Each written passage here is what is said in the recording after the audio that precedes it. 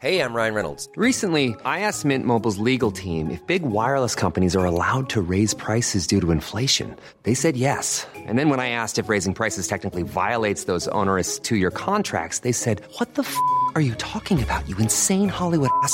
So to recap, we're cutting the price of Mint Unlimited from $30 a month to just $15 a month. Give it a try at mintmobile.com/switch. $45 up front for 3 months plus taxes and fees. Promo rate for new customers for limited time. Unlimited more than 40 gigabytes per month. Slows full terms at mintmobile.com.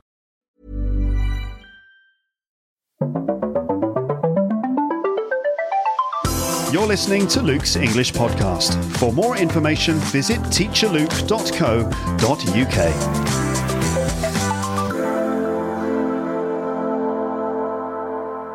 Hello listeners, how are you? Welcome back to the podcast. The title of this episode is P35 Storytime, Learn English with Stories, brackets, LEP Premium, sample, close brackets, number 1, The Bear Story. It's a ridiculously long title. I will explain it in a moment. There's a PDF for this, which is a full transcript. Check the episode description in your podcast player.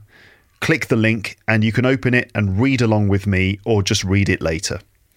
Also, there's a video version with text on the screen so you can follow along with me while I read. I'll try not to go too quickly so you can keep up.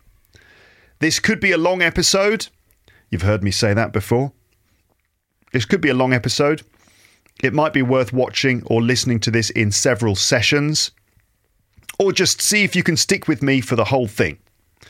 So, the title again. P35 Storytime, Learn English with Stories, open brackets, LEP Premium Sample, close brackets, number 1, The Bear Story. So, let me explain this. When episodes have a P at the start, it actually means that they are premium episodes. So this is a premium episode. But this time, I'm uploading it as a free episode for everybody. The idea is that with this episode, I'm giving you a sample of what happens in episodes of Luke's English Podcast Premium, just to give you a flavour of LEP Premium, maybe to entice you to sign up just a little bit. I want to take this opportunity, actually, to say that LEP Premium is now available on Acast Plus, which means that you can get my premium episodes in any normal podcast app. It's available now. You probably heard me mention this change in episode 776. I told you to wait before signing up to LEP Premium. Well, now you can do it. All the premium episodes are there, they're ready, and you can sign up now and get started if you want. It's open now. Did you get the message, everyone? It's open now. Just click the link in the description where it says sign up to LEP Premium here. Just click that link, or just go to teacherluke.co.uk/premium to get started. And if you want more information about all of this, just go to teacherluke.co.uk/premium info. That's where you get all of the information about the premium subscription, including the incredibly reasonable pricing, how to get the premium videos, premium PDFs with transcripts and worksheets, what usually happens in episodes of Luke's English Podcast Premium, and more information. teacherluke.co.uk/premium info. Most of the premium episodes are vocabulary reviews focusing on language which has come up naturally in episodes of the free podcast. Usually I pick out target language from an episode, for example, a conversation with my dad, and then I focus on reminding you of specific phrases you heard but might not have fully understood, fully noticed or understood. I use my particular set of teaching skills, because I have a particular set of skills. I use my particular set of teaching skills to help you understand and remember those bits of language, while also expanding things and showing you all sorts of other related vocabulary like synonyms and collocations. And then I test your memory and use of that language, and finally I give you a chance to practice pronouncing the language by repeating after me. So that's what you usually get in episodes of Luke's English Podcast Premium. And I've done a lot of episodes like that so far. There are currently about 150 episodes of the premium subscription with transcripts and worksheets and everything. But with this episode, I'm giving you a free preview of a slightly different series which I'm going to publish in the premium subscription over the next few months. So this is just a little taste of what's coming to LEP Premium. Now, this isn't just an advertisement for the premium subscription. I mean, it is a little bit. But I'm also going to tell you a story. I'm going to teach you some language from the story. And also I'm going to demonstrate a learning method which you can use to improve your English by yourself. Okay? So Storytime, the series I'm talking about is called Storytime. That's what I've decided to call it. If you're a premium subscriber, you'll have heard me mention this lots of times. I've been talking about doing it for ages, for like several years. Like, I've been working on Storytime episodes. Well, here it is finally. Storytime is a collection of short stories with accompanying PDFs, which I will use to help you improve your English in various ways. I'll demonstrate it here in this episode. So, this episode is going to include some details of my storytelling technique, which is a method of improving your English with stories. A story told by me about a bear, a time when I had an encounter with a bear. If you don't understand what that means, I'll explain it. So a story told by me with a full transcript available. And again, check the links in the description to download the PDFs. You don't need to give your email address or anything. You can just get the PDF straight away. None of that email stuff. Then language exercises focusing on grammar, vocabulary and prepositions in the story. That will be included. And there will be some listen and repeat pronunciation drills to practice actually saying the lines from the story just like me. So you can work on your pronunciation and accent as well. And we're aiming to do all of that in just one single episode here. I wonder if we'll manage it. It might be necessary to publish the pronunciation part in another episode, or at least maybe we can do the first part of the pronunciation and finish it off in a second episode, which is what I would normally do in Luke's English Podcast Premium, in fact. And future episodes of Storytime in Luke's English Podcast Premium will contain a story plus grammar and vocab exercises and a pronunciation section just like this one. If you want to sign up, I'm going to tell you again, if you want to sign up to LEP Premium to get the other episodes in the series when they arrive, plus all the premium content so far, click the link in the show notes or go to teacherluke.co.uk/premium. All right? Okay. Right. Let's. I'm not going to be selling to you anymore. Not that there's anything wrong with that. Anyway, let's talk about stories and learning English. Okay? So, stories are great for learning English. We know this, don't we? Stories are a very compelling resource for learning languages. Everyone knows this. It's just a question of finding the right stories with the right level of support from a teacher, reading them or listening to them, and probably applying some kind of study technique. Stories are very immersive and have been effective ways of communicating ideas for thousands of years. Right? Apparently stories work well because when we listen to them or read them, we're able to put ourselves in the shoes of the protagonist of that story. Not literally. I mean, you just put yourself in someone else's shoes. It's just an expression. It doesn't mean that you... What, Luke? What, you mean we have to, like, take our shoes off? No, that's not necessary. It's just an expression. To put yourself in someone else's shoes is kind of like put yourself in their position, see the world through their eyes. And one of the reasons why stories are so effective is that when we listen to them or read them, somehow we are able to kind of put ourselves in the shoes of the protagonist of the story and we kind of experience things with them. It's almost like experiencing the events for ourselves. And this makes stories very vivid and personal. And that's exactly why they're so great for language learning. It seems that we really learn language and remember vocabulary and structures when we absorb them in a very vivid, personal and captivating way. hopefully the fact that the stories in this series are my own true stories should help that process, especially if you've been listening to me for a while and you've got to know me now. That will also help. Also, we use stories socially a lot to share ideas and communicate concepts and feelings. And humans have been doing this for many, many years. Humans have. I don't know if animals have. I don't know, maybe. Maybe when birds are singing, they're like telling each other stories. I don't know. But anyway, humans, people, we've been using stories socially a lot to share ideas and communicate concepts and feelings. We've been doing this for years. Oral storytelling, the spoken word, is a tradition that goes back way beyond the history of the written word. It's kind of part of our DNA now to learn and communicate through spoken stories. Narratives are important. Us humans, we like narratives. They are meaningful to us. Narratives have always been the most effective vehicle for communicating ideas.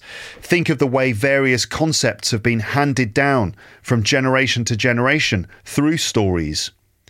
How we are so touched and mesmerized by movies and books, and how the world's religions have narratives at their center. So, the point is that stories are just really important, and this is all part of why stories can be a good way of learning a language. There are different types of narrative. There are big ones, like the stories in the Bible or the myths and legends that we know. And there are smaller, more personal ones, like anecdotes about our lives that we share with people when we meet them. Everyone knows that salespeople or presenters who use stories or some kind of narrative technique always manage to get more success. This is also true of presentations, like the presentations you do at work. Okay, the best TED Talks, for example, seem to tell an emotional story as well as informing you of their subject. It seems to be the way to capture the attention of people as well as to kind of tell them some sort of story with events and feelings and experiences. It's very important to be able to tell stories in English. You need to be able to explain things that have happened to you in your life. We all need anecdotes for social situations, like gatherings where you're trying to make friends with people or establish meaningful connections with them. That could be a party or a work event or a conference or something. We tell people stories about ourselves in order to make connections. Now, the most obvious example of a story we have to tell is the narrative of your own life. People will always ask you about yourself, and you need to be able to explain who you are, where you come from, why you chose to do the thing you're doing right now. Or you need to be able to explain the story of your professional career and how you did this and then that and so on. So that's like those moments when you have to describe your CV in a job interview. That's storytelling too. Also, being able to tell anecdotes is very important for social life, being entertaining, interesting, funny, and charming. Right? We all need those stories about ourselves that we can share with people.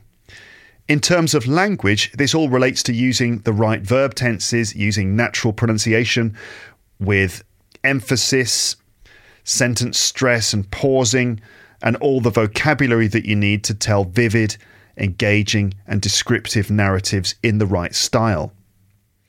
So I've been thinking about all of this, and also I've noticed that my storytelling episodes of my podcast are often the most popular, which is no surprise.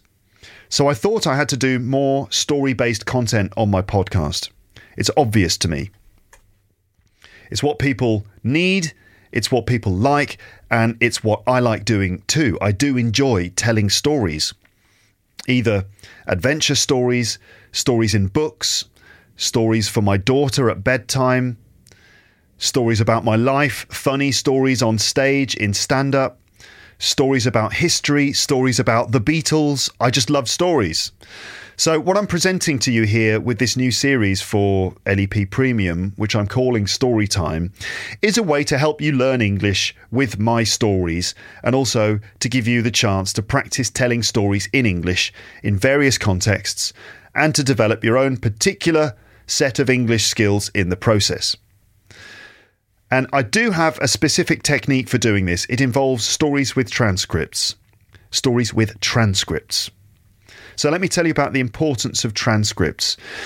So when you have a short text with a transcript, and the text is a personal story from the point of view of the storyteller, then you get the recipe for some great English learning resources. The transcript on its own isn't quite enough. You also need the audio. The reason for this is so you can hear the spoken word. This is how you develop your oral English, listening and speaking skills. And this is important because you can't just learn English on paper. You need to learn how to do English. And that means speaking. The transcript is there to support this mainly because it really helps in English to connect the spoken version to the written version. The two things are quite different. The way words are written isn't the same as the way they are spoken. So if you just work on the written word, you're missing a lot. You're missing how those words are spoken. I mean, this is one of those things that you realise, isn't it, when you're trying to deal with English. You realise, wait a minute, what's the connection between the spelling and the pronunciation? It's so confusing. So yeah, that's true. So you do have to kind of work with the two. You've got to sort of bridge the gap between the spoken word and the written word and get to know both versions. So the advantage of having a transcript is that you can easily examine the language that you've heard by looking at the script. But also, when you listen and repeat, you can check that what you're hearing and saying are the right thing. And in this way, you can shadow my pronunciation, for example. You can practice grammar actively and pick up new vocabulary and connect the written version of English to the spoken version of English. All right. And with my Storytime episodes, you'll get a story from me with a script, plus loads of other practice exercises and comments from me and pronunciation practice too. So I'll support you along the way. Right. So it's time to talk about that specific technique for learning English with stories that I mentioned before. This is the technique you could use with my Storytime episodes. It's a step-by-step approach. Now, it's not revolutionary. I'm not claiming to be coming up with brand new secret ideas here that no one's ever revealed before. But if you're looking for some specific techniques for learning English on your own with my material, then here's how I think you should do it. So I'm calling it Luke's storytelling technique. Essentially, this can be boiled down to this. All right? Did that make sense? Is that a good sentence? This can be boiled down to this. What do you mean? Actually, in my transcript, it said essentially it can be boiled down to this. So I just misread it. Oh, God. So the storytelling technique can be boiled down to this, meaning it can be essentially reduced to this. Like when you take some food, some sauce, and you boil it down to the sort of essential, sort of the main part. It could be reduced to this. I'm going to show you. There are more details in each step, as I will explain in a few minutes. But first, to keep it simple, it goes like this, right? So let me just try and put this all on one page. So we've got essentially input, controlled practice, and then output. Right? I told you it's not revolutionary, but it's not about coming up with a revolutionary new technique. It's about coming up with something that you can just follow step by step and something that you will actually do. You don't need a revolution in your language learning. You just need to do something and do it regularly. So let me break it down. So input. In this, what you do is you listen once. So listen to my story once. And you can read the transcript and check any unknown language. I'll go into more detail about how you can do that in a moment. Then so that's just listen and enjoy the story, hopefully. And then you could check the script just to maybe read it too, because sometimes once you've heard something, you miss certain things because it can be harder to catch things when you're listening because it all flies past you. But when you're reading, you can take time, you can go at your own speed, you can actually see the words and phrases. So you listen and then you read, and you might want to check some unknown language. And then there's the kind of controlled practice section. This is where you listen and repeat. Now, actually, the pronunciation stage would probably come later, but in the controlled practice section, you have listen and repeat, which is where you chunk the sentences.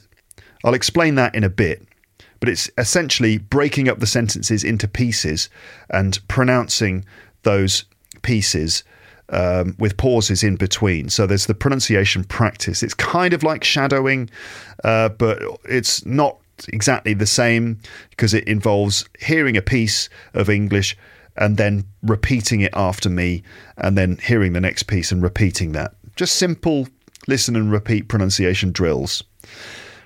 Then there's language study, which is where you kind of get into some of the grammar and vocabulary and work with the language a bit. And then output. This is where after you've worked on the language in a controlled way, you've worked on the story in a controlled way, in the output section, you try to tell my story in your own words. So you try and retell my story, and then you could think of a similar experience that you've had and try and tell your own story to personalize it. Okay, now I'm going to go into detail about those steps in just a second. So you could consider that to be a cycle, because after the output section, you can listen to my story again one more time, starting the process again. It's always good to repeat. And you'll find that after you've been through that process, when you listen to the story again without reading the script, you just listen, you'll suddenly realize that you understand every single thing. So the steps in detail. So the input part, listen to me telling the story and just try to understand it all and enjoy it, hopefully. This should be the fun part.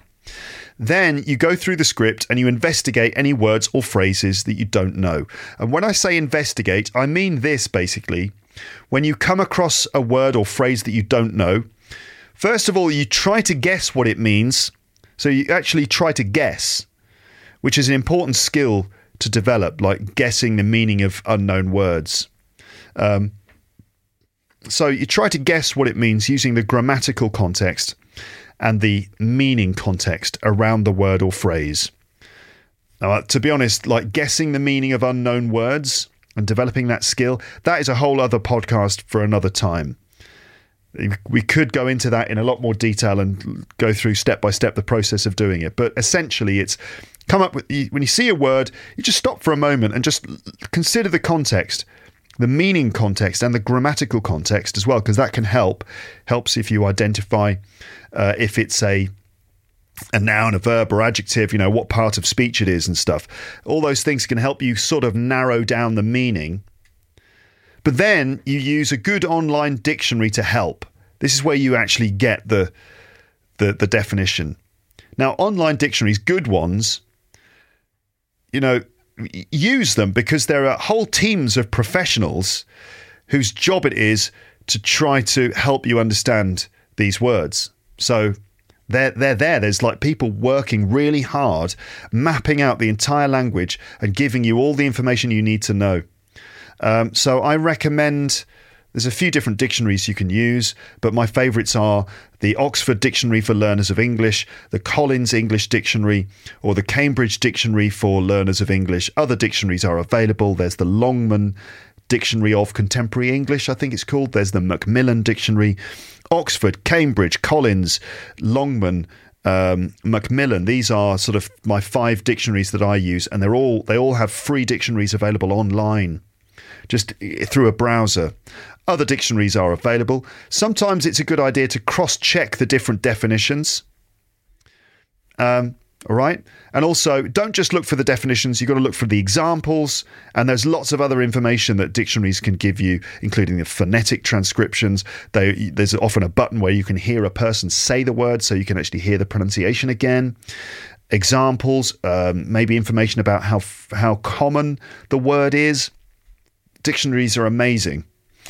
I might clarify these expressions after I tell you each story. So in some cases, I will actually go through some words. But in any case, it's always good to learn ways to research new words yourself, so you don't need to rely on someone else to do it.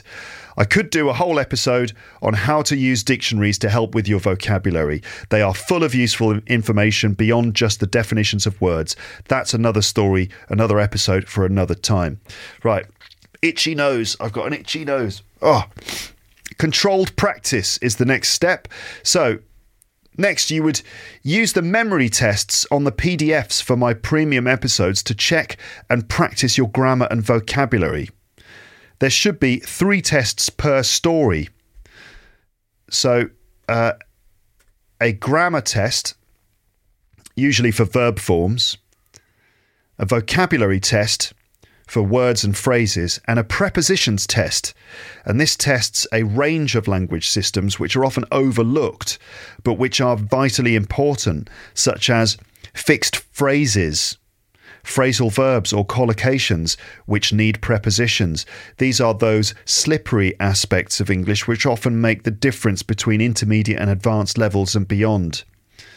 I mean, there's many ways to break language down, and often it can help to just focus on certain little aspects, and it's just like the way in. Okay.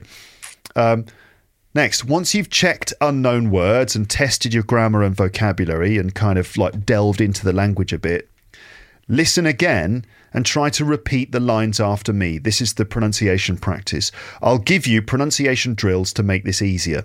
And as I said before, I will demonstrate this in the second half of this episode when I actually tell you my story about the bear, and I'll show you all the things I'm talking about. So yeah, listen and repeat. I'll give you pronunciation drills to make this easier. Repeat each line. So specifically, repeat each line without looking at the script. Just try to repeat what you hear. Okay? And this will make you focus on the way things are pronounced. Then you can check the script to see if you were saying the same words as me. What people often will do is they will, when they're doing listen and repeat, they want to see the words. They want to be able to see the sentences.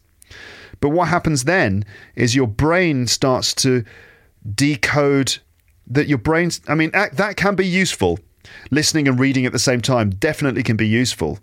But what I'm encouraging you to do is your first encounter with the language, as you try to repeat it, should be the oral version.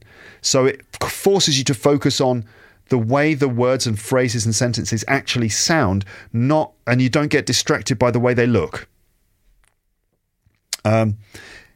I'm going to make that point again. In my pronunciation drills, I normally give you the chance to repeat each line a couple of times, but if you like, you can use the skip back button that most podcast apps will have. Skip back if you want to repeat more than twice. So try to copy my intonation, my rhythm, how I pronounce vowel sounds, consonant sounds, and combinations of consonants, and watch out for how I link words together. Maybe the most important thing, though, is to notice the stress or emphasis in each line. Certain words or certain syllables in each line will carry more stress than others. This marks the rhythm of the sentences. All right? And English is a stress-timed language, which means that some syllables get more emphasis than others, and the syllables without the stress or emphasis might get squashed. So things like little words or parts of words don't get fully pronounced. They have weak forms. That's a bit complex to understand maybe, but at least try to notice the sentence stress or rhythm of the sentence and copy it. I will demonstrate that I'll demonstrate that in a moment.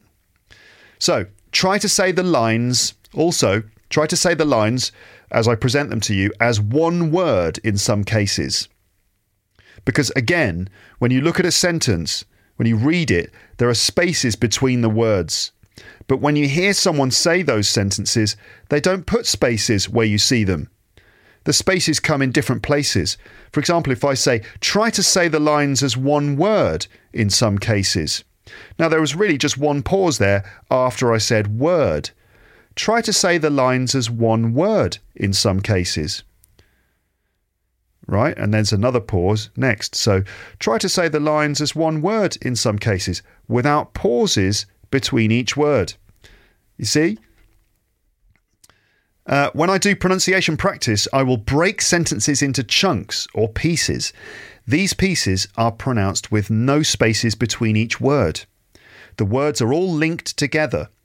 The pauses come between each chunk. I'll give you examples of this when we get to the pronunciation drills later in this episode. I'll give you full examples. So you can listen to me say each line, repeat them like me, skip back if you want, repeat it again and again and again. Check the script to make sure you're saying the right words, but don't always look at the script when repeating. Instead, what you could do is you could just literally hold your hand in front of the line, in front of the words, listen and repeat without looking at the script.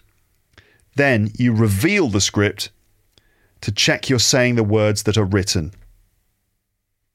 Okay, so just to say that again, so you'll see the pronunciation drills and they'll be presented on the PDF. But you listen to me and don't look at the script. Either look away and listen, or hold your hand over the sentence, or hold a piece of paper or something over it so that you don't see it, and then just listen and try to repeat and then reveal the sentence and go, right, I see. And that way you can compare any differences between how the line is written and how you expect it to be said, how I actually say it and how you say it. So compare the differences between how the line is written, how you expect it to be said, and how I actually say it and how you say it. Try to copy me, not copy the script. Say it like I say it, not how it looks. English writing and speaking are different. If you want to focus on your speaking skills, pay attention to how words are spoken, but make sure you know how they are spelled too. Obviously, in English, there are many accents. This is another point. People from different places say the same words differently. I'm from England, and so I have an English accent. That's just another point. I mean, essentially this disparity between the spoken word and the written word. The English is written the same, more or less, except with slight spelling differences between American and British English, but pretty much we write it in the same way. But there's a huge variety of different ways that those words and sentences are pronounced around the world. So, you might think, oh God, which accent shall I choose? You just choose the one that you feel like you should have. Just choose the one you want. The most important thing is that you're intelligible, that people understand you.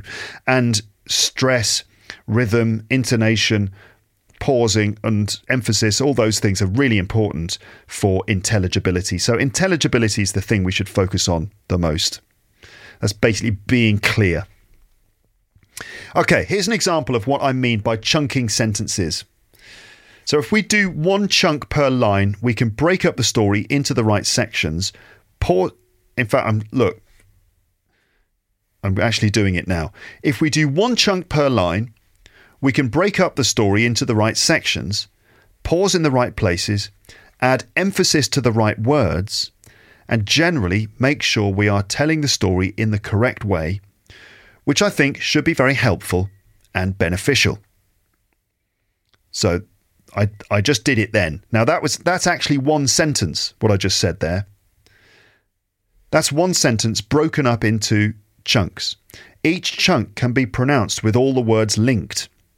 You pause between each line. So, for example, if we do one chunk per line, we can break up the story. Let me say that again. We can break up the story into the right sections. Okay? Let's just do that again. If we do one chunk per line, we can break up the story into the right sections. So, you see, I just did it. if we do one chunk per line, so that's 1, 2, 3, 4, 5, 6, 7 words, but they're all linked up together. If we do one chunk per line, if I slow it down, maybe you can see the way the words all run together. If we do one chunk per line, pause, we can break up the story into the right. Sometimes I get it wrong too. It's all part of the fun. We can break up the story into the right sections. Okay? If you're looking at the PDF with me, or if you're looking at the video version of this, you can see that I've kind of used some visuals to make it clear which words are the stressed words in the sentence or in the line, and how they're all joined together. And also some words are pronounced with weak forms, like we can break up the story. So can, that little modal verb there is pronounced with a weak form because it's not one of the stressed words. So it gets squashed. We can break up the story. Not we can break up the story, but we can break up the story, okay, into the right sections, into the right. See, the becomes small.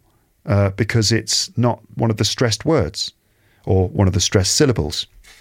So it's also possible to change the text that I present to you in the PDF to highlight which words or syllables are stressed, any weak forms, and maybe where and how the words are linked in various ways. The thing about linking, it's called connected speech. There's various ways in which words are connected together. Again, that's a whole other podcast for another time. I have done that. I've done episodes about connected speech in the past. Just check my episode archive for the words connected speech. I think I've got one particular episode all about it. The episode archive, you just go to teacherluke.co.uk/episodes. So you can see how I've done that, like used... I've highlighted words and things. You can see how I've done that to the 2 example lines above, as I showed you. We could also include phonemic transcriptions of each line. Because, you might be thinking, wait a minute, there's no connection between the written word and the spoken word. This is so confusing. Well, the phonemic transcription is the thing that will help you there. Okay? Because actually, the phonemic transcription is a written version of exactly how the thing is pronounced, in this case in my accent, as I'm going to show you. So we could also include phonemic transcriptions of each line to show what they really look like phonetically. So if we go back to that, if we do one chunk per line, let's just make those a bit bigger there. Oops. If we do one chunk per line, right, I'm just making some of those a bit bigger. Okay. So if you're looking at the PDF, you'll see a phonemic transcription of that chunk.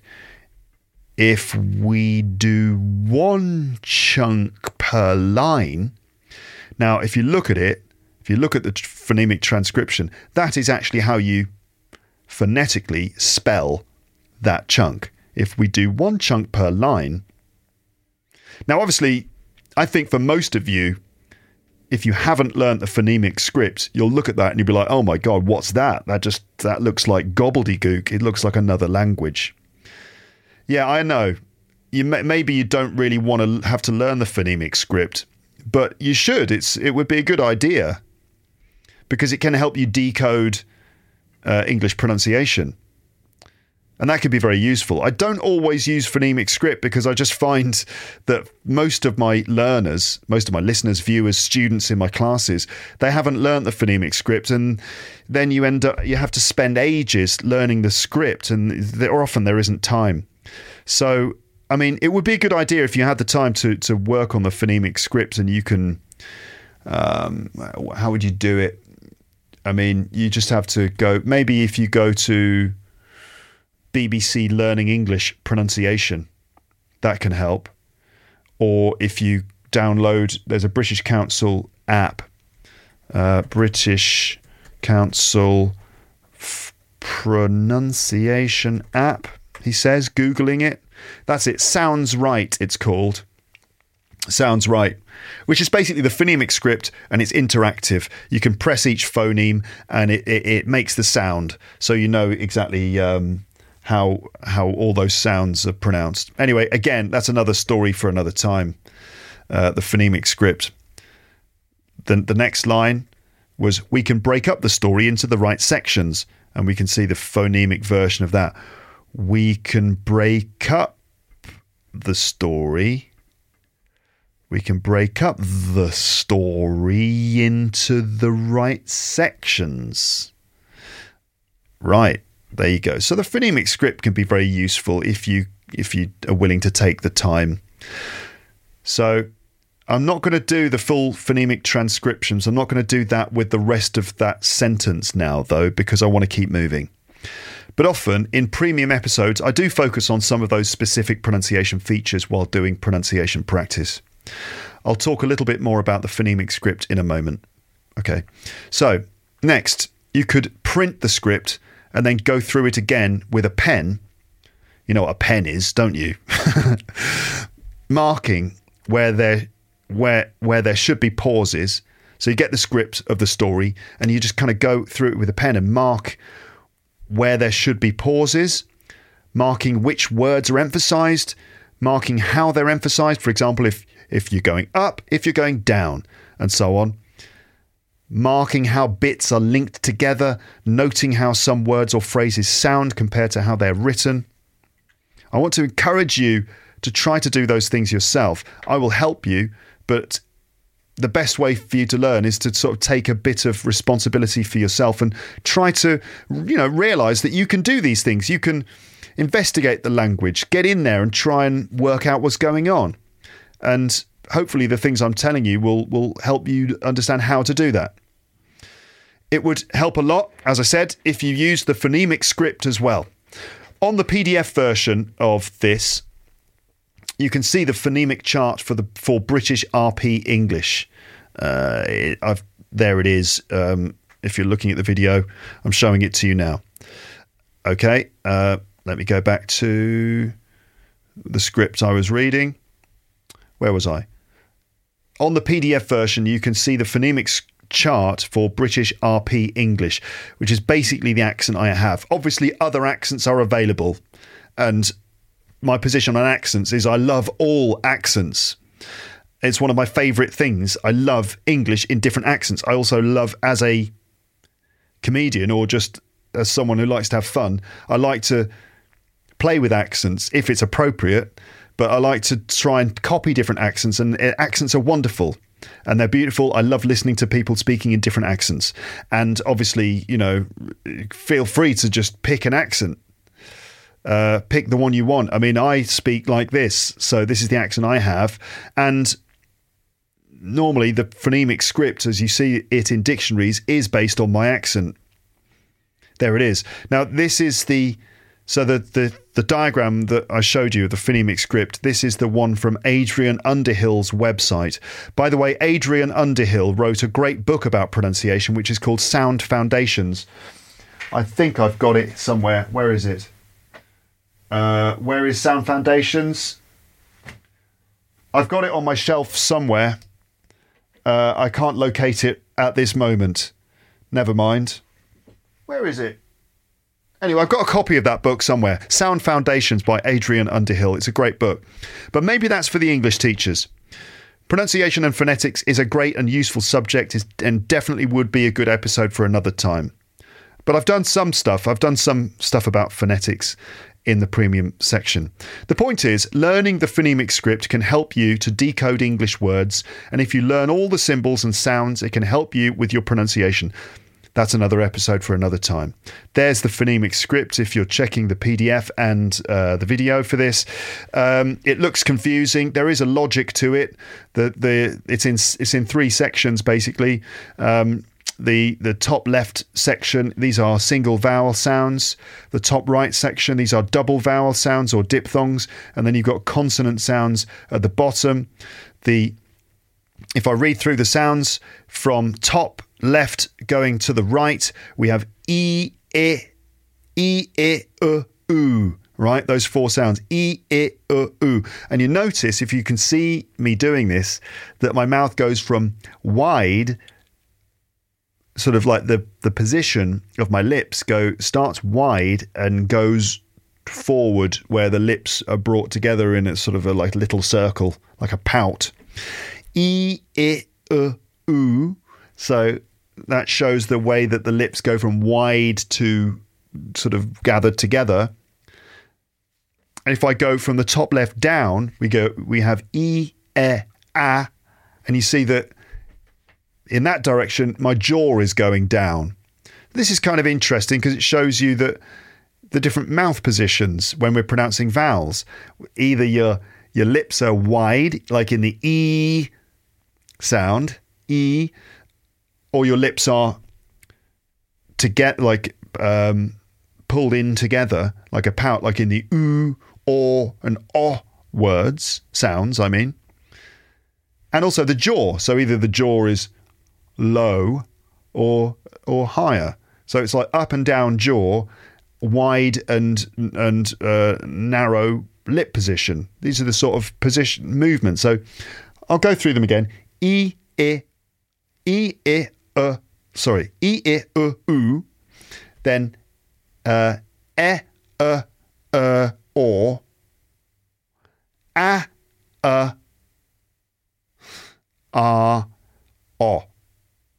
A, o. This is fun, isn't it, folks?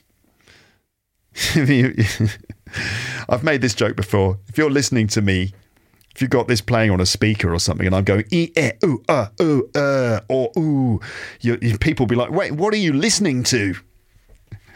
If you've got this playing on your Bluetooth speaker in your home, and people are like, "What is that? What? Ooh, I could go through the rest of this, but basically these are all double ones: ear, a, and so on. And then the consonant sounds p, b, t, d, ch, j, k, g, f, v, th, v, s, z, sh, j. Now, do you notice actually that these are in pairs? They're all pronounced in the same way. P, b, same lip position, tongue position, p, b. The difference is that the second one here, b in this case, is pronounced with your voice. First one has no voice, p, p, p. Second one is the same thing, but with a voice, b, p, b. Same thing here, t and d, t, d. Pronounced in the same way, but the d sound has the voice and t doesn't. Ch and j, k and g, f and v, f and v, s and z, sh and j, and then others as well. Anyway, right, there is some logic to that diagram. It's very interesting when you get into it. Adrian Underhill, Sound Foundations. So let me just say this again. The full script of this episode, including the story, which I'm going to start in a minute, and all the exercises are available as a PDF download in 2 versions, one for your phone with large letters and one to be read on paper or on your computer with normal letter size. Check the links in the description to download them. You don't have to enter your email address or anything. That you just literally click the link and it takes you straight to the PDF. I'm not going to try and get your email address and send you emails and stuff. Unless you sign up to LEP Premium, and then sometimes I might send you an email to say, "Hi, here's some new content." All right. Anyway, again, this is what you always get in episodes of LEP Premium, all the PDFs and stuff. You don't get videos every time, but whenever I can do it, I do it. And then we got the output section. Remember, we were in a process, my storytelling technique, the output section. Try to tell the story in your own words without the script. All right, so this is where you've been working the script on the screen, or if you've printed it on paper, if you don't care about the environment, or if you're going to keep them forever, you're not just going to throw them away. Anyway, so you've been working on it, and then you put all the script away, and you've been working with my story for a while, repeating after me, working on the language. Now you just go, okay, all right, let's try and tell Luke's story. and you try and tell the story in your own words without the script. You've become pretty familiar with the story now, so try to say it out loud without the script. It doesn't matter if you change some details. You could record yourself doing this and review it later, or you could do it with a friend. And so when you do that, it could be like this. Your friend is the teacher and has the script, and you try to tell the story while your friend gives you a few clues to help you remember what comes next, or gives you a little corrections if necessary. Okay, so that's if you do it with your friend. So you kind of like, your friend's like, okay, go. And you go, okay, so I was in the forest and I was walking along, and suddenly, a bear attacked me, and it pulled my head off. Pulled. It pulled my head off.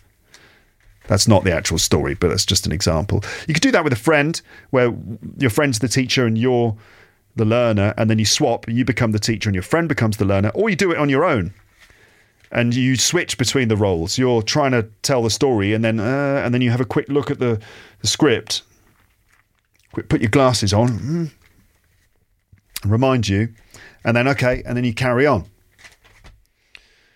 Try to make your telling of the story interesting. Don't just recite it like a robot. I was walking in the forest and suddenly I saw a bear and I was terrified, you say with a dead look in your eyes. No. Try and put some feeling into it as well. Imagine you're trying to entertain people. So I was walking through the forest. It was really dark and I was completely lost. And my phone had run out of batteries. I couldn't listen to Luke's English podcast. And then I heard a noise and I thought, oh my God, what is that? What's that noise? And then I got eaten by a bear, Put some feeling into it. Basically, tell my story in your own words, either the same as mine or change it a little bit if you want.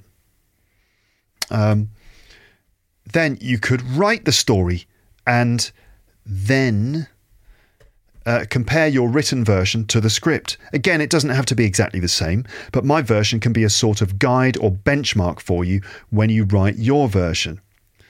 Next, consider changing the point of view when you retell my story, either orally or in writing. You could change the point of view. You could tell the story in the first person, so I did this, I did that, or the second person, you did this, you did that, or the third person, Luke did this, Luke did that. Now, when you're using past tenses, this isn't so tricky because the conjugation is pretty much the same. Thank God for English conjugation being kind of simple. You did, I did, they did, she did, it did. It's just did all the time. Or, okay, maybe some of those irregular verbs are more difficult. But it's not really. I went, you went, he went, she went, they went, it went. It's just so much easier than some languages. I'm not saying English is easy because it's difficult in other ways, but anyway, try using different perspectives. As I said, when you're using past tenses, this isn't so tricky. But in other tenses, it does force you to remember things like adding s or es on the end of verbs and so on. And that could be tricky because it sometimes adds a syllable, So just little things which can make a big difference. It's all forcing you to practice doing things correctly. Okay, then try to tell your own story in speaking and or in writing. So do you have a similar experience you can describe? Have you ever been eaten by a bear? If you have, how did you... What happened? Maybe you could rewrite my story completely. The main thing is be creative here and come up with your own story and tell it, either on paper or out loud, even if it is just into your phone. Or if you've got a teddy bear, just tell the story to the teddy bear. Hopefully that teddy bear won't eat you.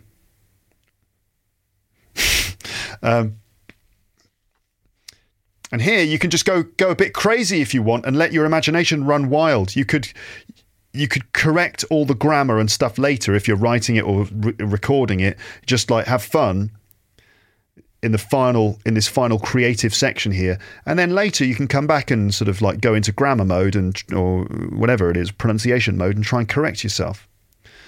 And then Finally, listen to my story one more time and enjoy the fact that you now understand every single detail. So essentially the process is input, practice, output. It's not a new idea. Input, listen to the episode, notice the language. Practice, do my tests and my listen and repeat pronunciation drills and check the script. Output, try to tell your own story. So it could be a retelling of mine or a completely new story based on a similar experience you've had. Or fiction, just make up a work of fiction. Don't feel you have to be constrained by reality. You're just practicing language. So you can do that with every single story I publish, and you'll see that over time you'll make a huge... Let me start that sentence again.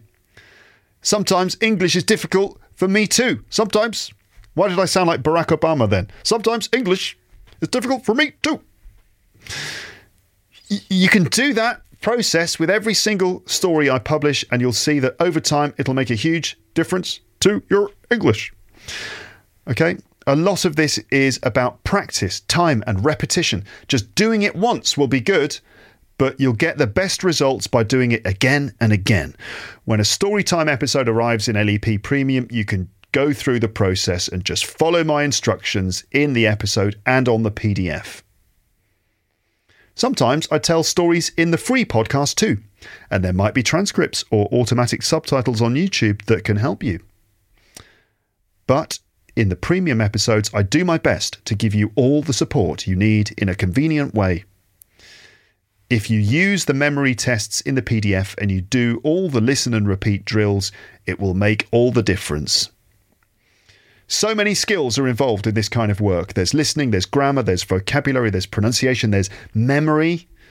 Now, I'm not saying this technique is the be-all and end-all of learning. Obviously, other things are important, like speaking practice with a person, engaging in conversation. This is also vital.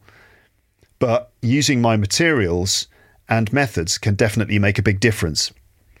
I know this because people who've listened to my podcast and applied these sorts of things, as well as just listening, that I've talked to them, they've told me first-hand evidence that it's made a big difference. Go back to the Wispolep series, Why I Should Be on Luke's English Podcast, that I did last year. Listen to the interviewees, and in many cases they were doing all of these sorts of things, and it made a big difference. Okay, so you are absolutely bound to learn vocabulary, grammar and pronunciation like this. All you need to do is do it with every episode.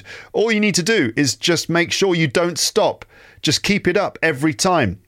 This is maybe the difficult thing, right? Like actually doing it. Make it a habit. Listen to the audio, follow my instructions and do the exercises I present to you. It's all about long-term, regular practice. Make it a habit to go through my process with every Storytime episode that I publish in this series, and also go back into the back catalogue of premium episodes, listen to them and use the PDF worksheets. They're not all story episodes, but they are still full of language teaching, focusing on English, which has come up in natural conversations on my podcast. So you can do all of that. But if this sounds like too much work and you don't like the idea of me giving you homework and you just think, I can't, I'm too busy, I can't be bothered, then, right, if that's the case, then don't worry about it. If you really prefer, you can just sit back and listen to the stories for entertainment without doing any other work. It's up to you. I mean, that will also help. That is another technique. Just chill, relax, press play and enjoy. Time to just listen and not do anything else. That's fine as well. But if you are really serious about this and you want to get the maximum benefit from my episodes, then you'll follow my technique. There it is. I've made it clear. I've spelled it out for you. Now it's up to you. Right, so my stories then, and I'm going to tell you that bear story. Told you, long episode, but that's all right. Free, this one as well. So, my stories. I've been searching my memory, right? I've been been going through my memory. I'm thinking, right, I need stories. So I've been searching my memory, my creativity, moments from my life in order to produce stories for this project. Most of these stories will come from my own life, but I also might include other stories I've found elsewhere too. Sometimes I'll use anecdotes that I've told on the podcast before, but presented this time with scripts and worksheets. So, yeah, I might tell the story of how I met Dave Grohl one more time. So you can expect a range of different stories about different things, mostly from my life experience, but also I'll be picking stories from elsewhere, things I've found online, stories about other things and so on. And it's not, by the way, I said that, I'll tell some stories I've told before. There are plenty of new things as well. I've tried to write lots of new stories that you've never heard before too. But in any case, you can expect Storytime episodes to arrive in LEP Premium over the next few months. Summer will be a busy period for me, but I'll be doing my best to provide episodes for you on a regular basis. Now, I could stop here. We've been going for about an hour. I could stop here, but I thought I would share one of my stories. I promised it. I better deliver it. There's no need to stop now. Let's carry on. I thought I would share one of my stories now and give you a demonstration of what Storytime episodes will involve. So the story I'm going to share here is called A Close Encounter with a Bear. So before you listen, let me just explain a couple of things. So an encounter, a close encounter. So this is the word that we use to describe when you meet an animal without expecting to. This is one of the meanings of encounter. It's when you sort of meet something or come across something without expecting to. Normally, a living thing, you might encounter, it could be a person, but normally you meet a person or bump into a person. You might encounter a celebrity, but you would encounter an animal. You might have an encounter with an alien. There's a movie called Close Encounters of the Third Kind, a Steven Spielberg film, which is all about aliens. It's a great film. So anyway, let's just say the word encounter is when you meet an animal without expecting to. For people, we'd probably say to bump into someone. For example, I bumped into Paul McCartney the other day. Yeah, I was in a shop and he happened to be standing in front of me in the queue. So, we had a bit of a chat and I'm going round to his place tomorrow for dinner, which is nice. There's a little story there. In fact, a mini story. I don't know how many words that was, but anyway. So we use the word encounter when you meet an animal because we don't really meet animals, We don't really meet animals. Like, hello, how do you do? Oh, you're a bear. How nice. Pleasure to meet you. Always nice to meet a bear. Please don't rip my arm off. Yeah, can I have my hand back now, please? Thank you. So we don't actually meet animals. We encounter them, and because it's often unexpected, right? So an encounter with a bear. So this is the story of when I had an unexpected encounter with a bear. I told the story once quite briefly in an old episode from the archive. To be specific, it was Luke's English podcast number 292, called The California Road Trip Part 5. Long-term listeners, do you remember that? So I did briefly touch on that story then, but here is the story presented in more detail in Luke's English podcast Premium, or at least a free sample of it. So, can you follow specifically what happened, how I felt, and why I felt that way? So basically, just try and follow the story. We'll do some language practice exercises after I've told you the story, or at least I'll sort of show them to you. They'll be available in the PDF, so you can do them in your own time as well. So, remember, all of this is transcribed on the PDF for this episode. Just check the show notes. It's there. There's the PDF for the worksheet, PDF in large text for the phone, open on your phone, and there's also a PDF for the story, just the script of the story. There's no need to give your email address or anything. You can just get it easily, just like with every premium episode. There's also a PDF, as I've said this already. There's also a PDF with just the story transcript and none of these other notes, so you can jump straight to the story. So here we go. We got there, the story. So, my close encounter with a bear. Here we go. So, let me tell you about a time when I had a close encounter with a bear. this happened on my honeymoon in 2015. My wife and I decided to do a tour of California over about 2.5 weeks. I insisted that our tour include a visit to Yosemite National Park, which is a huge wilderness area surrounding a canyon and is home to some of the most famous rock formations, mountains and cliff tops in the world. I don't know if you've heard of it or been there. It's a fantastic place, Yosemite National Park in California. Trees and mountains and stuff. So my wife wasn't entirely sure about this, as it involved camping in the forest and she's not very outdoorsy. In the end, I convinced her. I made sure we had plenty of mosquito repellent, including those smelly anti-mosquito bracelets that you can get. You know those? You wear them around your wrist and they're supposed to keep the mosquitoes away. I don't really know if they work, but I thought that if they made my wife feel a bit more comfortable, they'd be worth bringing. So the park is in a valley in the middle of a large area of mountain and forest. It's a great place for hiking, sightseeing and climbing, but the area is also home to plenty of wildlife, including bears, which stay up in the mountains during the day and descend into the valley at night in search of food. They're usually attracted by the smells of people cooking at the campsites and the rubbish that people leave out, and this can be a problem. So, when you enter the camping area, there are loads of signs everywhere warning you of the danger of bears.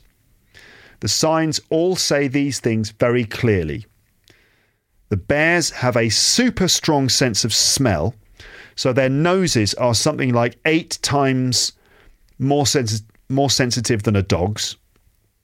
Okay, they are extremely curious. They will investigate anything that smells like food, and that includes your rubbish and also your cosmetics and bathroom products and stuff. If you get trapped in a corner with a bear, if you block its exit or it has young cubs nearby, those bears can be extremely dangerous. So, you have to put any food or any products that smell, including shampoo, soap, etc., into special heavy-duty metal boxes or bear boxes. These can be locked and unlocked with a large handle that the bears can't operate because they're not quite as clever as humans in most cases. I mean, I suppose it depends on the humans. Anyway, after our first day in the canyon, we retired for the evening, made sure everything was in the bear box, and we lay down on our camping mattress in our tent to sleep. We were in what is called a semi-permanent tent. So it had 3 walls made of brick and then just 2 canvas curtains at the front which opened out into the forest. Directly in front of these curtains were some seats, a campfire pit and the bear box. The curtains were held closed by a couple of little strings. That was all that stood between us in our tent, in our camping bed, and the forest outside. Okay? Lying down on our camping mattress, we could hear the sounds of nature around us and the occasional sound of some people moving around and talking nearby.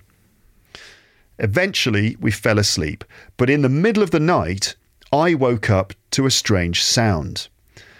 I listened for a while and realised that something was scratching and poking the bear box just outside our tent, just on the other side of the curtain. Something was definitely investigating our box and trying to open it. I could hear scratching, and if I listened closer, bear in mind this is only about 2 meters away from where we had our heads on the pillows. If I listened closer, I could hear some breathing and the sound of teeth and jaws biting and scraping against the box. Now, bear in mind that the box was only about 2 meters away from us on the other side of a canvas curtain in the entrance to our tent. So I suddenly became terrified when I realised that it was a bear right there in front of us. Obviously, I couldn't actually see it, but I was convinced that it was a bear. I'd seen all the documentaries about bears, bear attacks, polar bear attacks, people being eaten by bears and more. I'd seen the documentaries. I knew what had happened. I knew what happened in The Revenant with Leonardo DiCaprio. I'd seen all the warning signs around the campsite. Now there was an actual bear just outside our actual tent, very close to our soft, probably delicious human bodies.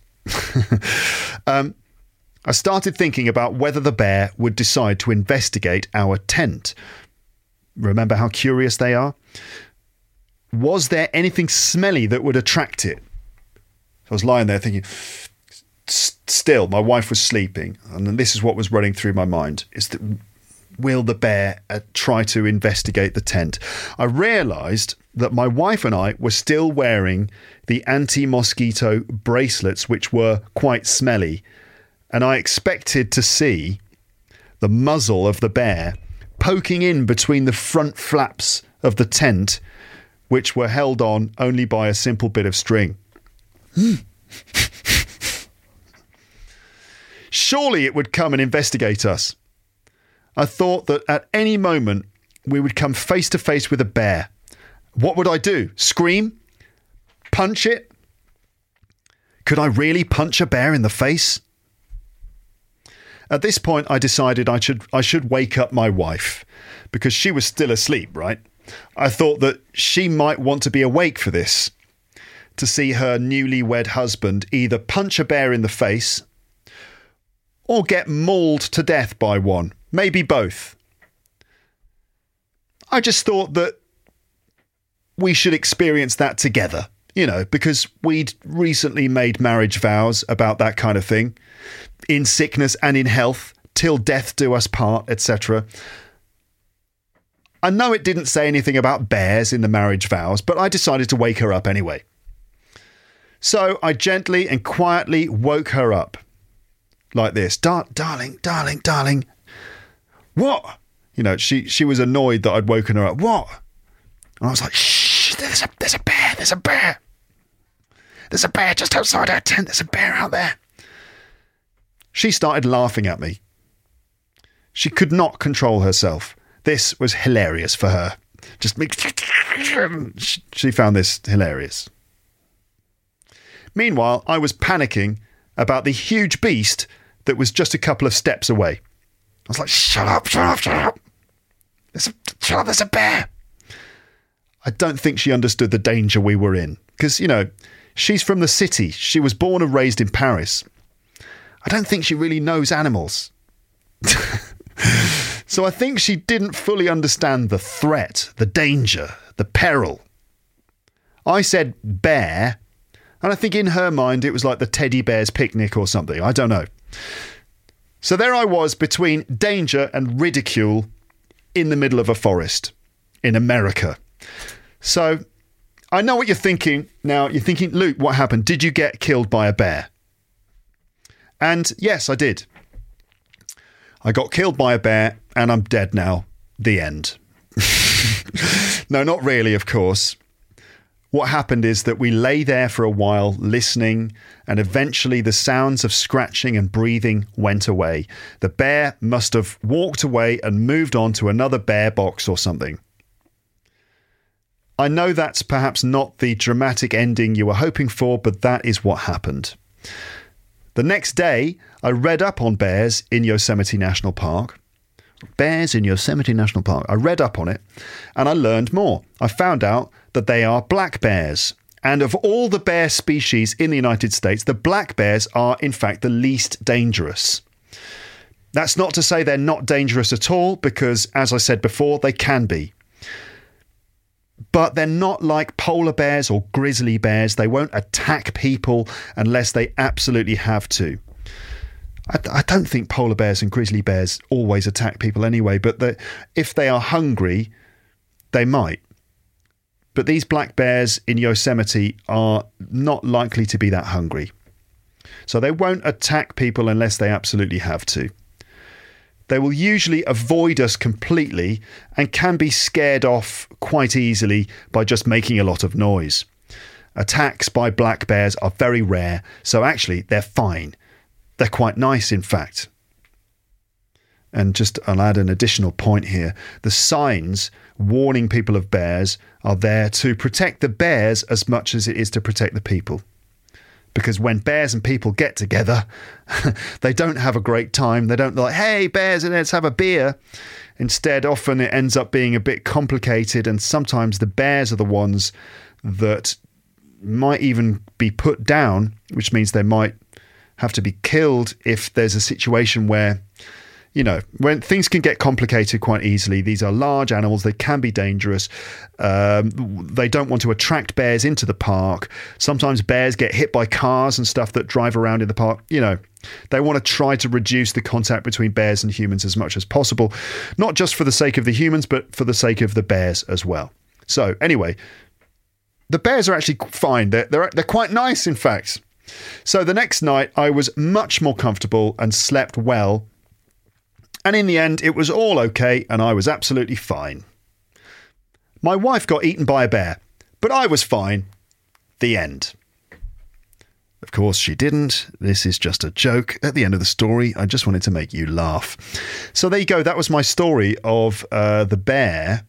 Now, before I talk about language practice exercises, here are some additional comments about this story. I often use this bear story when playing the lying game in class with my students. The lying game is a speaking exercise in which people tell stories and other members of the class have to ask questions and guess if the story is true or not. I've done it on the podcast lots of times with Amber and Paul. To demonstrate the game, I tell my students this story and they have to guess if it's true or not. Right? Now, it's a true story, 100% true. But most people usually think that this is not a true story, which means I get lots of points in the game because it is completely true. I've told it before on the podcast, in fact, in episode 292, California Road Trip Part 5, as I said. So here are comments or questions that my students ask me when I tell them this story. I thought these sorts of things might be in your mind. So they say things like this. Weren't there any armed guards in the park protecting visitors from bear attacks? Well, in fact, it's not necessary, really. The bears aren't that dangerous, despite what I had in my head. In fact, when bears and people come into contact with each other, it's usually the bears who end up getting hurt. They can be hit by cars, they can climb inside cars to find food, and sometimes the bears have to be put down, meaning killed, if they are in a potentially dangerous situation. So the park rangers prefer to keep the bears away from the park, and the best way to do this is to make sure that there is no food lying around that will attract them. Hence the bear boxes. Next thing that students ask me is this. Why didn't you call for help? Well, I don't know, really. I guess I didn't get to that point. But if the bear had tried to come into the tent, then I certainly would have screamed and made noise. Apparently, you're supposed to just scream and shout, and they don't like that, and that will make them run away. I don't think they would let people... Another comment from students is this. I don't think they would let people camp in this place if there were bears. Well, like I said, the bears generally don't hurt people, and the safety measures are for the protection of the bears as much as for the protection of the people. So, yeah, people camp there and stuff. And they just include lots of safety measures. So, next thing is this. So, Luke, you didn't actually see the bear. It's true, I didn't. How could you be so sure it was one? This is true, we didn't actually see it, but what else could it have been? And the bears are very common. They do come down. They do check the bear boxes. They do investigate these smells. They're very common. But what else could it have been? Scratching. The sounds of biting on the box. I could hear it. I mean, like kind of... It was obvious to me. The breathing, a sort of snorting sound. Sounds. I mean, I can't think of what else, unless there was a guy, a drunk man loose in the park, desperately trying to get food from my bear box. I don't think so. So here's a quick summary of the story. This is basically, this is what happened in just a few sentences. So, my wife and I went on our honeymoon to the USA. One of the places we visited was Yosemite National Park, where we did some camping. In the park, there are some bears, and occasionally they will come into the camping areas to look for food.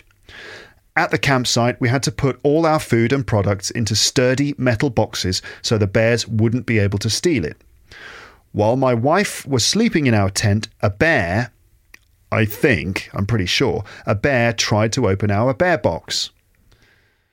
I could hear the bear scratching and biting the box just a couple of meters from where we were sleeping. I was terrified. I woke up my wife, but she just thought it was funny that I was so scared. Thankfully, the bear eventually went away and everything was okay. That's it. So, I mean, that's the basic version of the story. I mean, obviously, I added some colour and, I tried to make the story entertaining. It's not just, let me impart the basic facts of the story to you. It was more like, I'm going to tell you the story, but, I'm going to try and make it an enjoyable story. And I think it's important when we tell anecdotes and things that we do make them funny. This is sort of like fun, isn't it? This is just what life's all about, isn't it? So, language practice exercises, working with the story. Let me check. My wife just called me. I'll need to call her back. We need to get a move on here. So let me just go through some of the stuff that you can use to help you with your English here. So language practice exercises, working with the story. Here is how you can use my storytelling technique to work on your English with this story. Just follow my instructions. You've already listened to the story, so you've done the input part. Now we have to move to the controlled practice part. There are two ways of doing this, on paper and pronunciation. So let's start with exercises on paper. That's grammar and vocabulary. On the paper part, you can pause the podcast, go to the PDF or check the pages for this episode, then do the exercises. The exercises are just down there, he says, pointing pointing downwards. You will see gapped versions of the original story. Grammar, verb forms. So the first version of the story has verbs missing. I've taken out most of the verbs from the transcript. You have to put them back in the correct form. So we can focus on verb tenses, narrative verb forms, but also other types of verb forms such as gerunds and infinitives, those moments when the verb is in the ing form or the base form. I want to highlight instances where either an infinitive, for example, to go, is used, or a gerund, going, is used to help attach verb phrases into sentences or when making participle clauses and so on. So as well as verb forms for past, tenses and conditionals, etc., look out for gerunds and infinitives too. Basically all the times when the verbs are used in various forms. Vocabulary. The second version, you will find, has vocabulary removed. Now there's obviously a lot of words, so I just picked out some of the words and just removed them. Essentially I said meaningful items of vocabulary which I think are worth learning have been gapped. You have to put them back in. This should force you to notice the different words and expressions which I used. Just simple exercise. I mean, often it's not rocket science. It's just a question of forcing you to notice certain things, forcing you to work with the language a little bit more than just reading it and listening to it. In both cases, the grammar and the vocabulary, the verbs and vocabulary items are given to you in a box in alphabetical order. It's up to you to choose the right ones and put them in the right form. So you might need to change the form of those words and put them into the spaces. Then prepositions. The third version of the story focuses on prepositions. I've removed the prepositions from the story and you have to put them back in. And this will test things like collocations, phrasal verbs and more. Test, but also highlight these parts of the language. So that's the paper part. You can check all your answers by returning to the original story script to check. And then pronunciation exercises. Then the pronunciation part basically involves repeating the story after me line by line. I'll break the story into chunks with pauses and sentence stress highlighted, and you have to repeat it all after me. So, and then free practice. Try and retell the story. Then, after the controlled pronunciation work, there's the free part where you have to retell the story yourself. Try to tell the story again without reading it from the script. Don't worry if your version isn't exactly the same as mine. Just try to tell the story in your own words. If you use the same language as I did, great. If you find another way to do it, that's okay too. Let's say, though, that you should be trying to use my version in order to essentially take on the language that I used. And then tell your own story. And then you can try to think of a similar experience you've had and describe that either by speaking or by writing. It doesn't have to be with a bear. In this case, it's like, have you ever had an encounter with an animal? Basically, a snake, a spider, a mouse, whatever. Okay, so then we've got the language practice exercises, which are on the PDF. Now, I'm not going to go through them all here. I'll just show them to you. So it says language practice exercises, grammar, verb forms. Put the verbs in the box into the correct gaps in the text. Use the correct verb forms in each case. Sometimes you might need to add an auxiliary verb like have, be, or do. Check the original text when you've finished for the answers. So this version that I'm showing on the screen while recording the video doesn't look great. It's going to look best on the normal PDF version.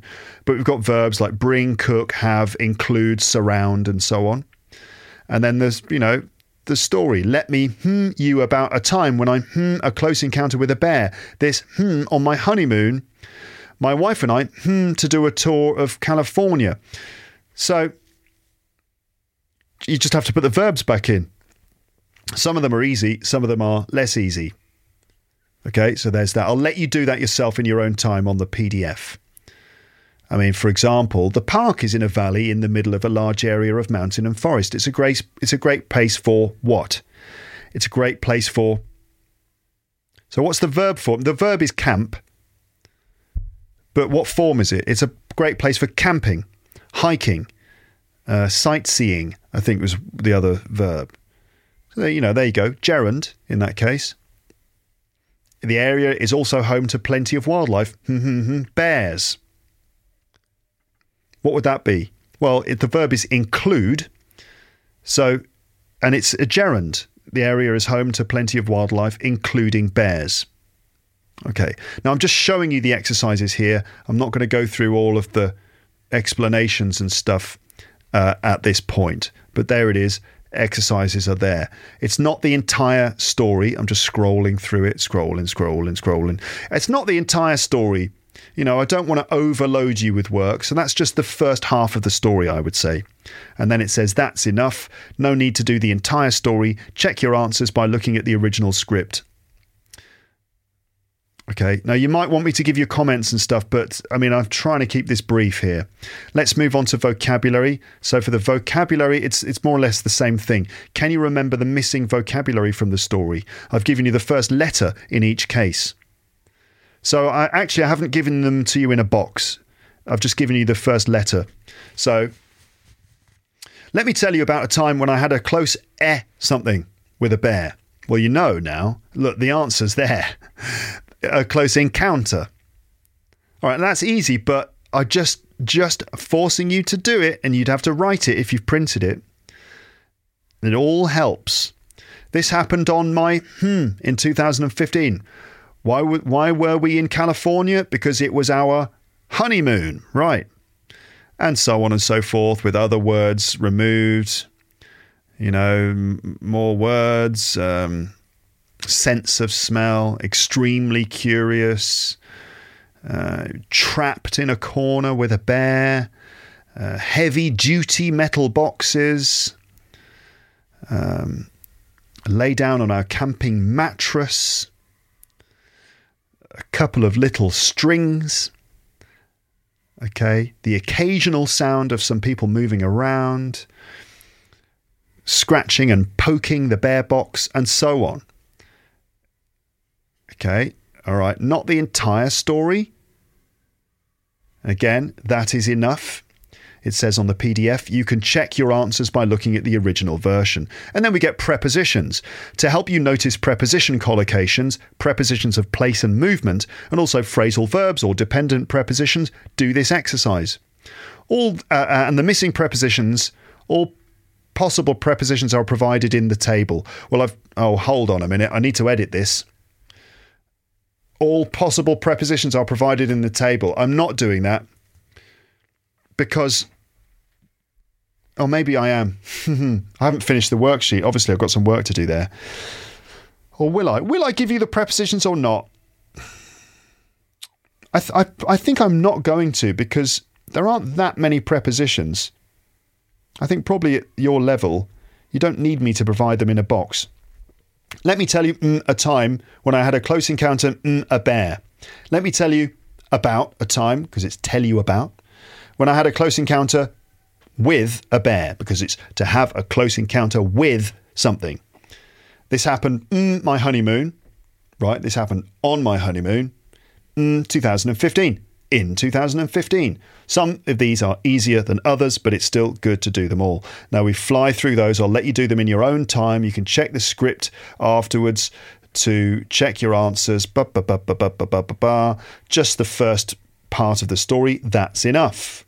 To check your answers, just look at the script for the original story. All right, so that's where it says that's enough.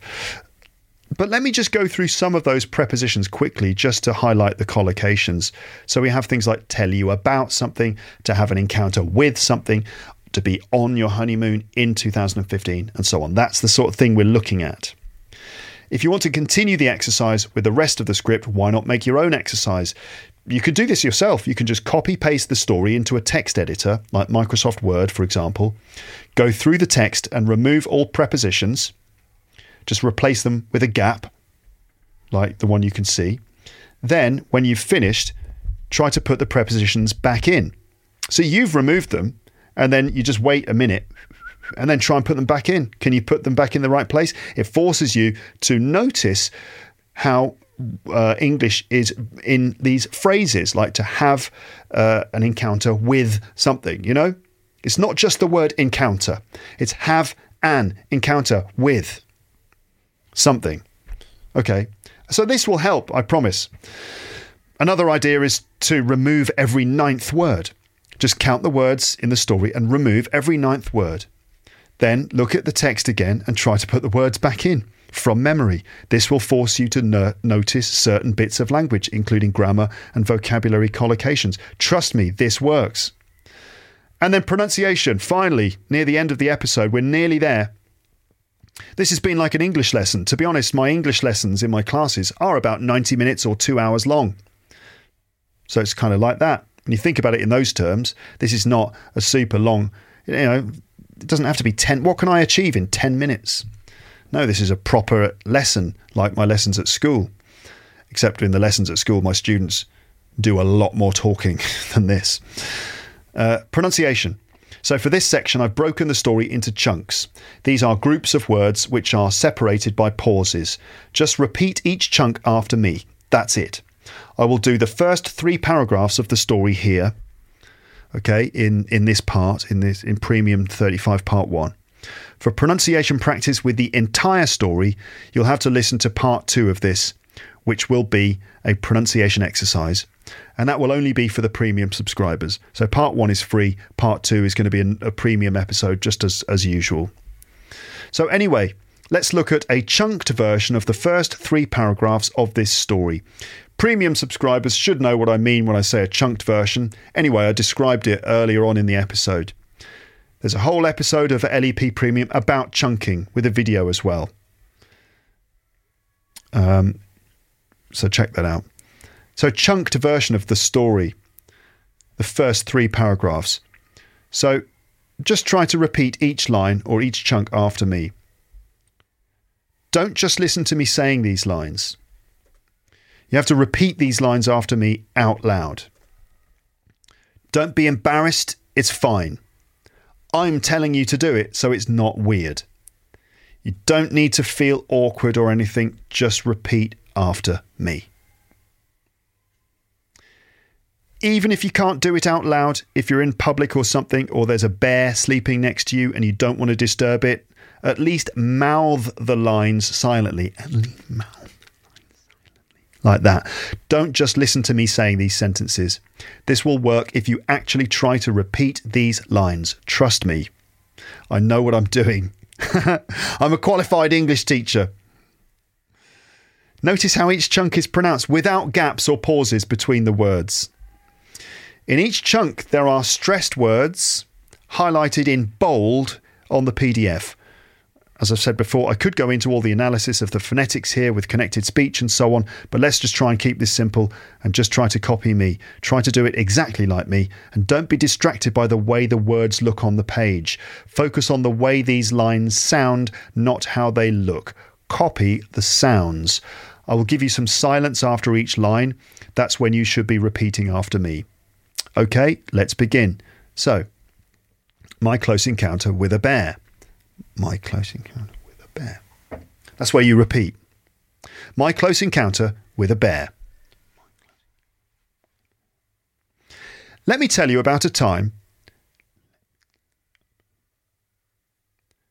when I had a close encounter with a bear. This happened on my honeymoon in 2015.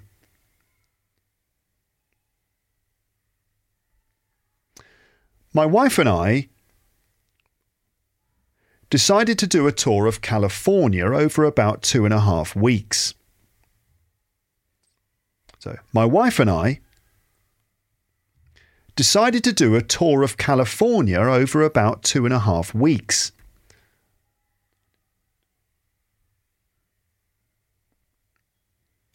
I insisted that our tour include a visit to Yosemite National Park.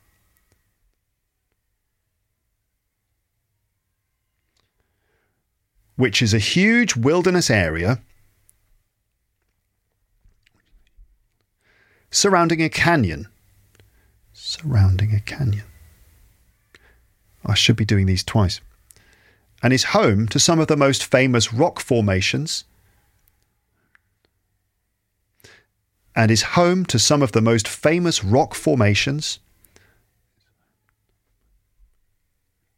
mountains and cliff tops,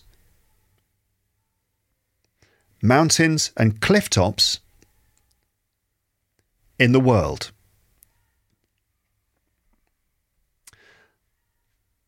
I don't know if you've heard of it or been there. It's a fantastic place. Wait a minute.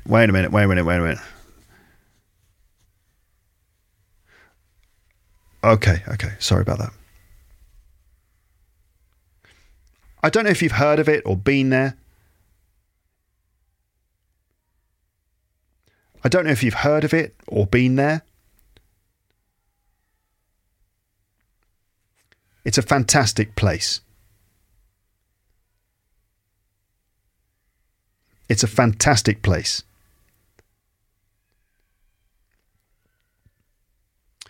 My wife wasn't entirely sure about this.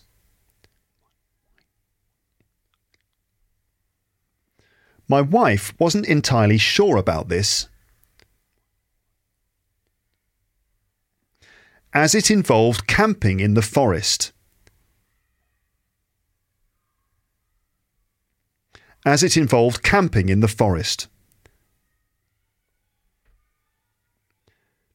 And she's not very outdoorsy.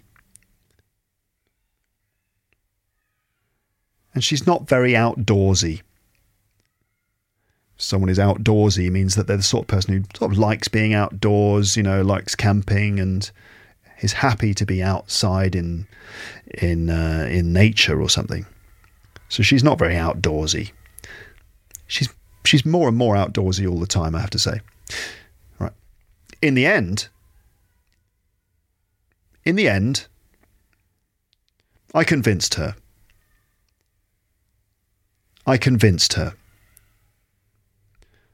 I made sure we had plenty of mosquito repellent.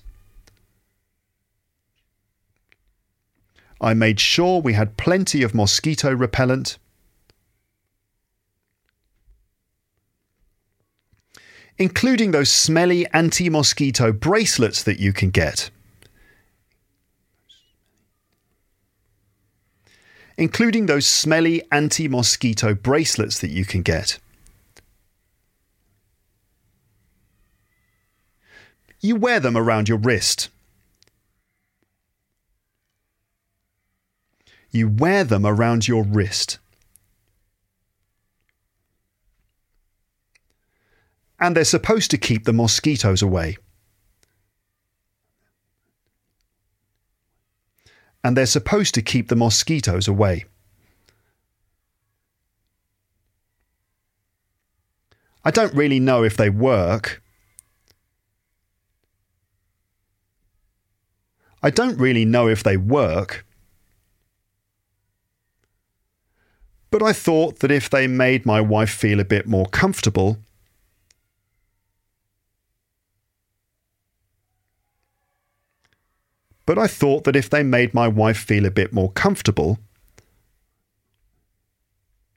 they'd be worth bringing.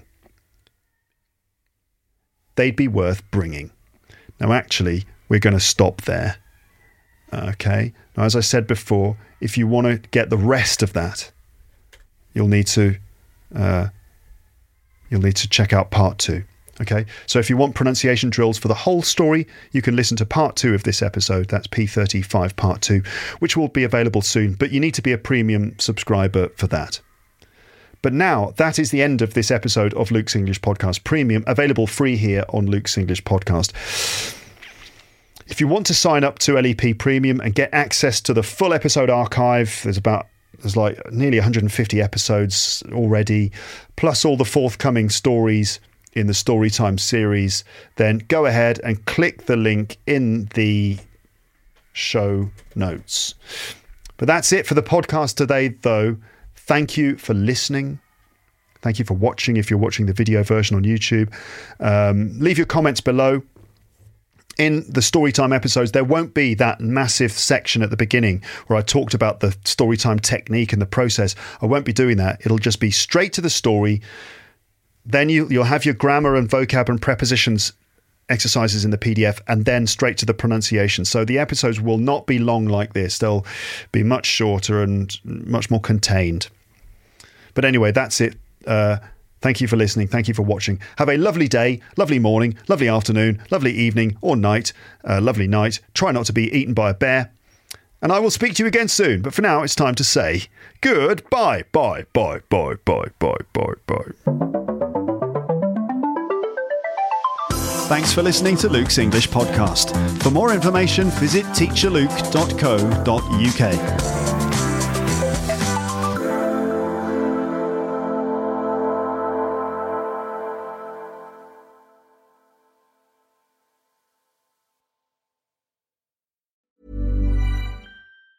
Ever catch yourself eating the same flavorless dinner 3 days in a row? Dreaming of something better? Well, HelloFresh is your guilt-free dream come true, baby. It's me, Keke Palmer. Let's wake up those taste buds with hot, juicy pecan-crusted chicken or garlic butter shrimp scampi. Hello Fresh. Stop dreaming of all the delicious possibilities and dig in at HelloFresh.com. Let's get this dinner party started.